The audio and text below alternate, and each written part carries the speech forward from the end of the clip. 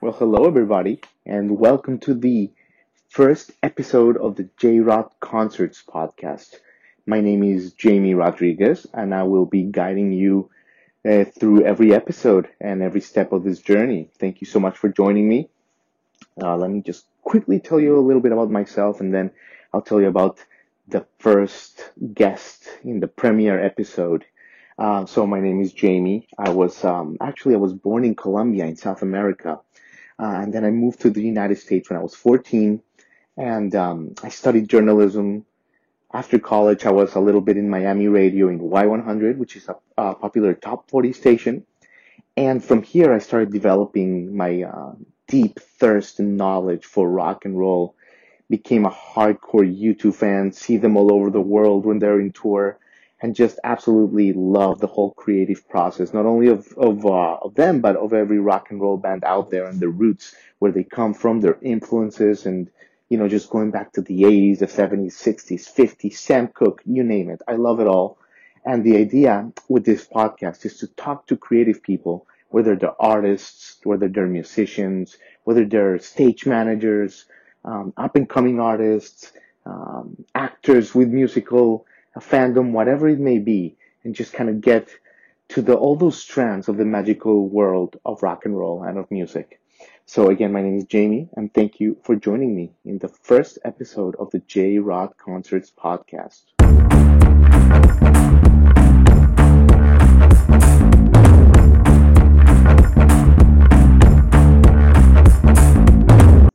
So the first guest in the premiere episode of the J-Rod Concerts podcast is a super talented American singer and songwriter from Dallas, Texas. Her name is Vanessa Peters.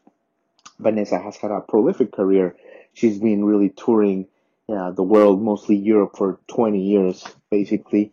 And she has put out a bunch of really good albums. And today, which is the 24th of April, she's releasing her latest release, Mixtape, which is her first covers album. It's a variety of artists like Tom Petty and New Order that she's covered for years during her shows, and she finally decided to put them on a record.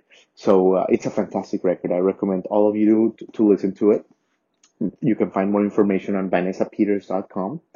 And feel free to check out the interview. Vanessa tells us about the quarantine and how she's spending it in Italy. So check it out.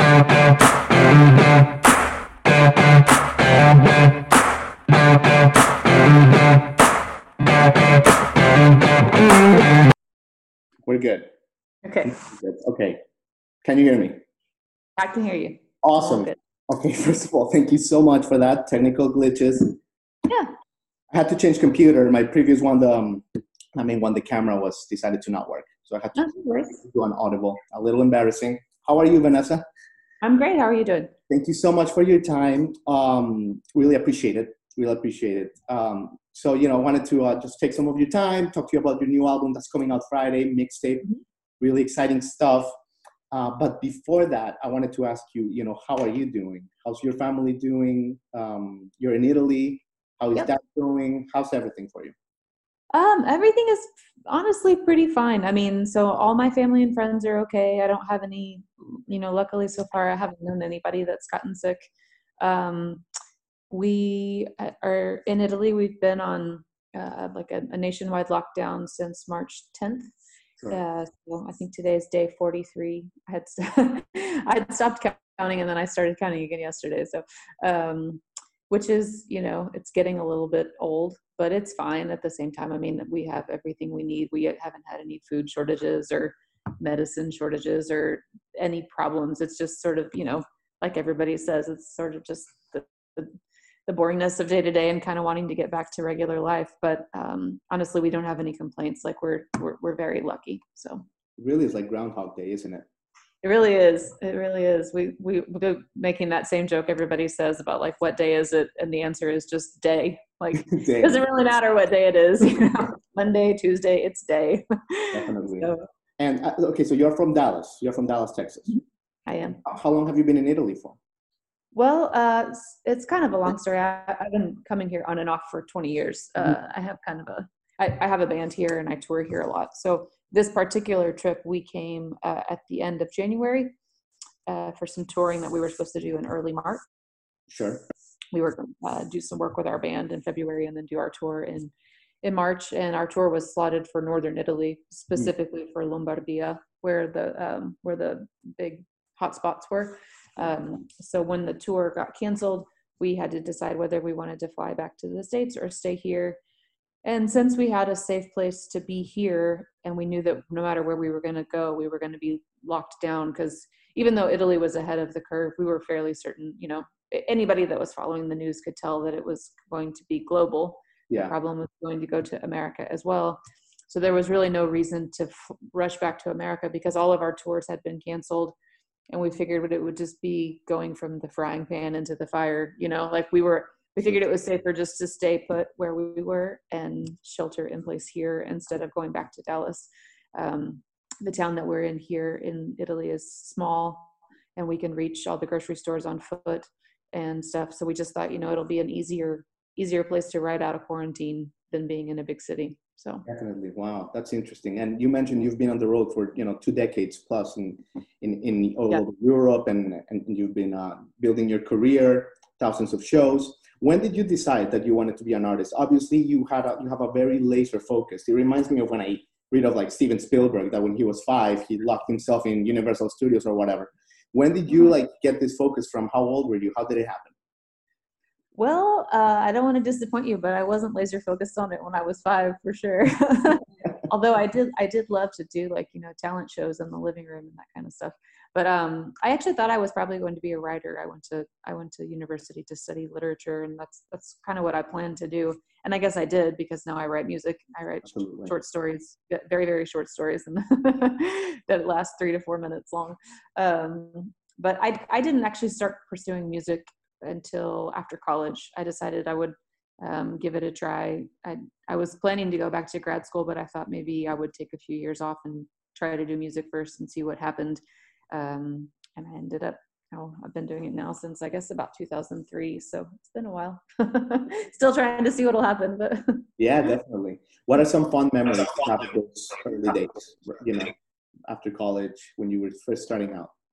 The early days, I guess my fond memories, I won't say that they were few and far between, but I was so nervous all the time because I had such bad stage fright that I kind of feel like I blocked out a lot of those early concerts because they were so terrifying to me. I guess in a way, a fond memory is nearly every time I could get up there and do it and then get down without dying felt like a major victory, Yeah.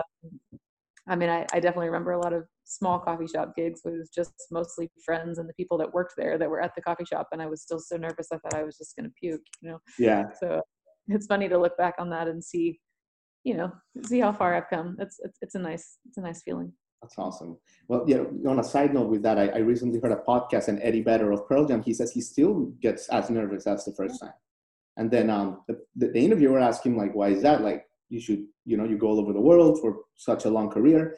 He says that, you have to be in tune with the audience and with the moments that could happen. And the only way to do it is to be nervous. Do you relate to that? Yeah, no, I could see that for sure. I still get nervous before every show. I just don't get as nervous as I used to, It used to be a sort of a crippling thing where it was hard to remember the lyrics to my songs and that kind of stuff. Now it's just sort of like a general, not even anxiety. It's just sort of like a general jumpiness that you want to get out there and you want to connect. And he's right. It's you really don't know until they open the curtain or until you step out on the stage. You don't know what kind of audience you're going to have that night. So sometimes it's very hard to plan, hard to plan your set list, hard to plan what kind of evening you want to have, because maybe the audience is not at all what you were expecting to interact with. And you kind of have to adjust on the fly so that you stay in sync with them, Sure. All right, Vanessa, I have to ask you about your songwriting. You mentioned it. I've been listening to your discography the past 24 hours or so. It seems to be very poignant for this moment in history. I've realized it's almost like you were like a futuristic, like so some of these themes that you touched about, like I mean everything from like get started when you tell people to, or when you say, listen, live in the moment, like massive action, do things now, or or even before it falls apart. It seems like this is like a worldwide, like forced upon before it falls apart on all of us. So you have all these themes and they were like way ahead of the curve. How does that feel? Like how do you feel about that? It's weird. I'll tell you the songs that I finished writing them like mostly in October of this past year. We were supposed to start recording them in March of this year. They're even more like weirdly prophetic. I actually released a couple of them as demos on YouTube recently, just because I was like, wow, I have to share these songs because even I wrote them last October, but they feel like they Yeah. could have been written about right now. So, I mean, I don't suppose that's that strange. I just think that like if you're a student of the world around you, then everything that's happening now has been going on for a long time. I think it's just been thrown into sharp relief by the fact that we're all trapped at home and we're all sort of studying all of these things around us that maybe we would have tried not to see, or maybe we didn't even see because we were too busy. And now that we've all been forced to slow down, I think that like it's you can't cover your eyes anymore. Yeah, you really You have can. to be aware of it. Definitely. And I want to get to mixtape in a second, but I wanted to ask you about your TED Talk. Just lastly, you have a great TED Talk that you did in Germany, if I'm not mistaken.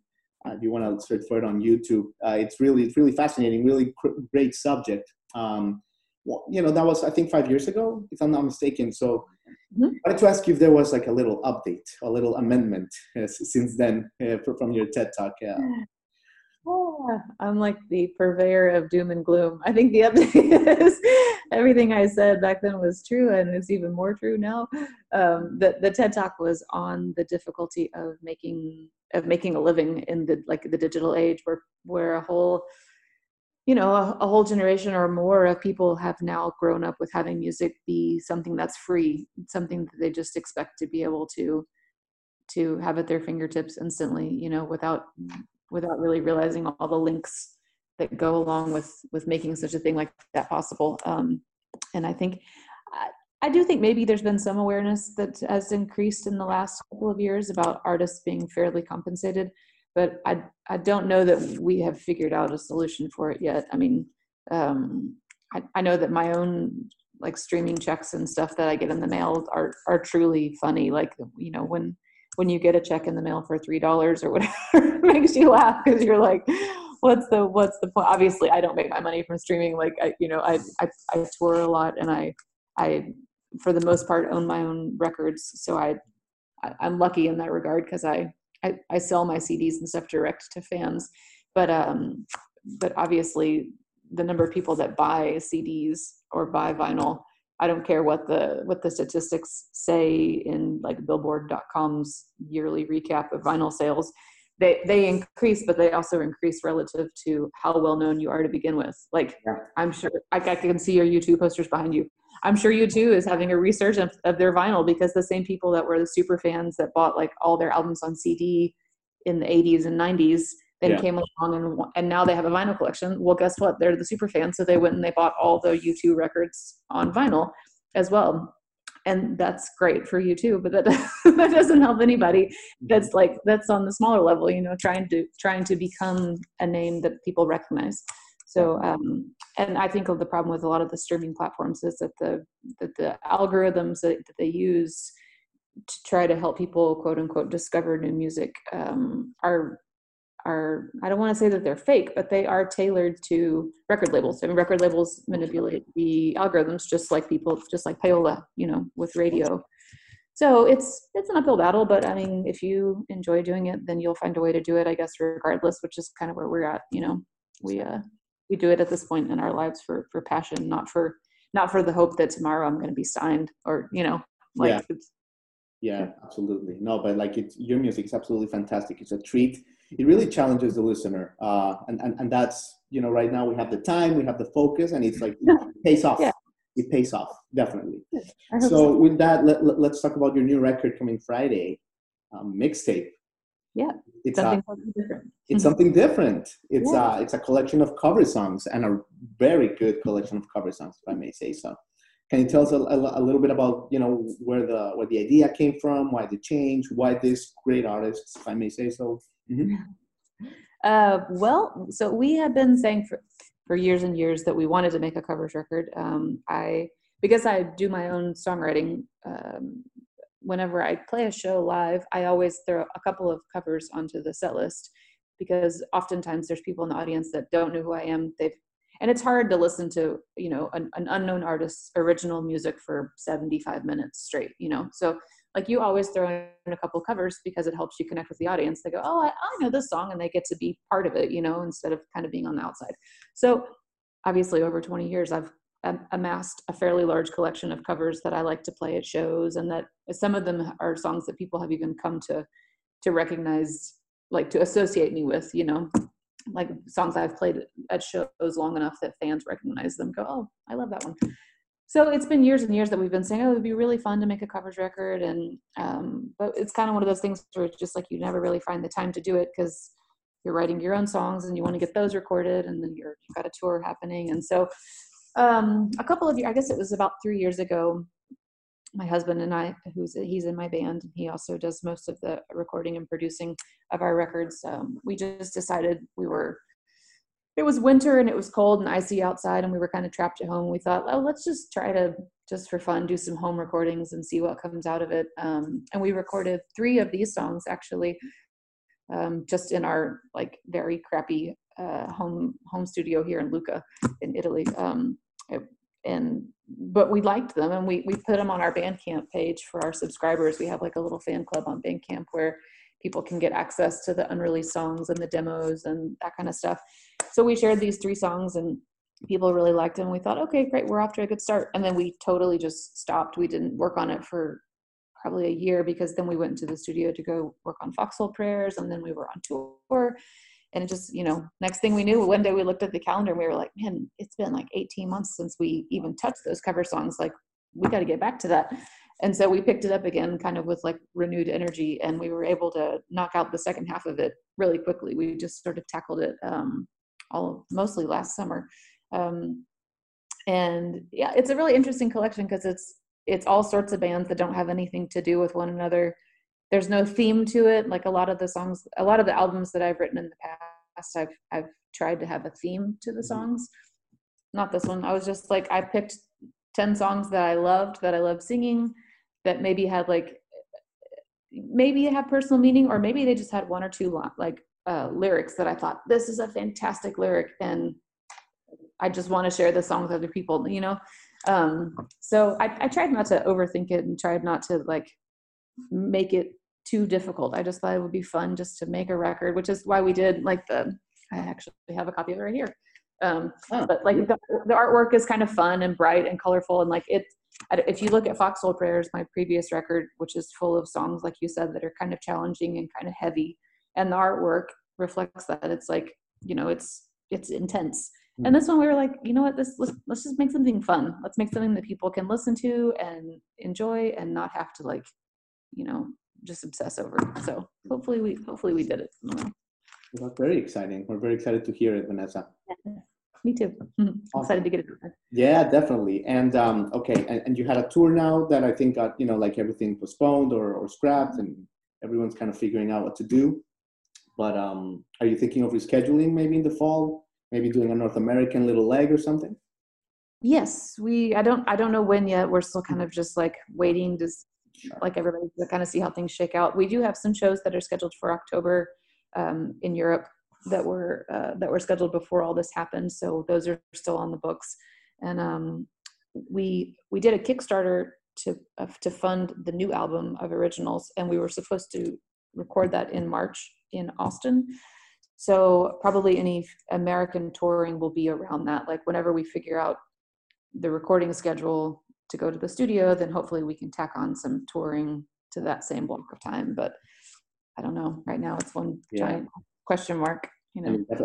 Last Friday I talked to Jake Berry. He produces Madonna, Beyonce, and U2 tours, and it scared me to talk to him because he's nervous. Yeah. And it's like, okay, well, if Jake Berry is nervous and he doesn't know what's going on, then no one knows what's going on. Yeah. I think, this whole, I think the lesson behind this entire time is really truly that like we always used to tell ourselves that we were in control, that we made our own decisions, that we planned our lives, and I think this increasingly sort of reminds us that so much of it is out of our control, and at the end of the day, all you really can do is the next right thing. Like it's silly to even try to plan what's going to happen towards the end of May, because we just don't know. So right now, like, focus on what you can do for yourself today, what you can do for yourself tomorrow. If you have to, like, focus on Friday, but maybe just don't go past that right now, because there's just, it's too stressful to realize how much is out of your control. So it's better just to focus on the small things that are within your sphere of influence, and just tackle those things. That's, at least that's how it's been for me. That's how I've been getting through this without going crazy. Because very, very well said. Very well said. And I think that's a perfect place to leave it here. That's a beautiful line. And well, Vanessa, I just wish you all the best with the record. I wish you all the best with your family in Italy. I thank you for your time again. Sorry again for the PC glitches at the beginning, but I really appreciate all of your time. And I hope I get to see you perform live soon. It would be great. I would. All right. Please come say hi if you do. Come on, Vanessa. Thank you. Bye. Bye-bye.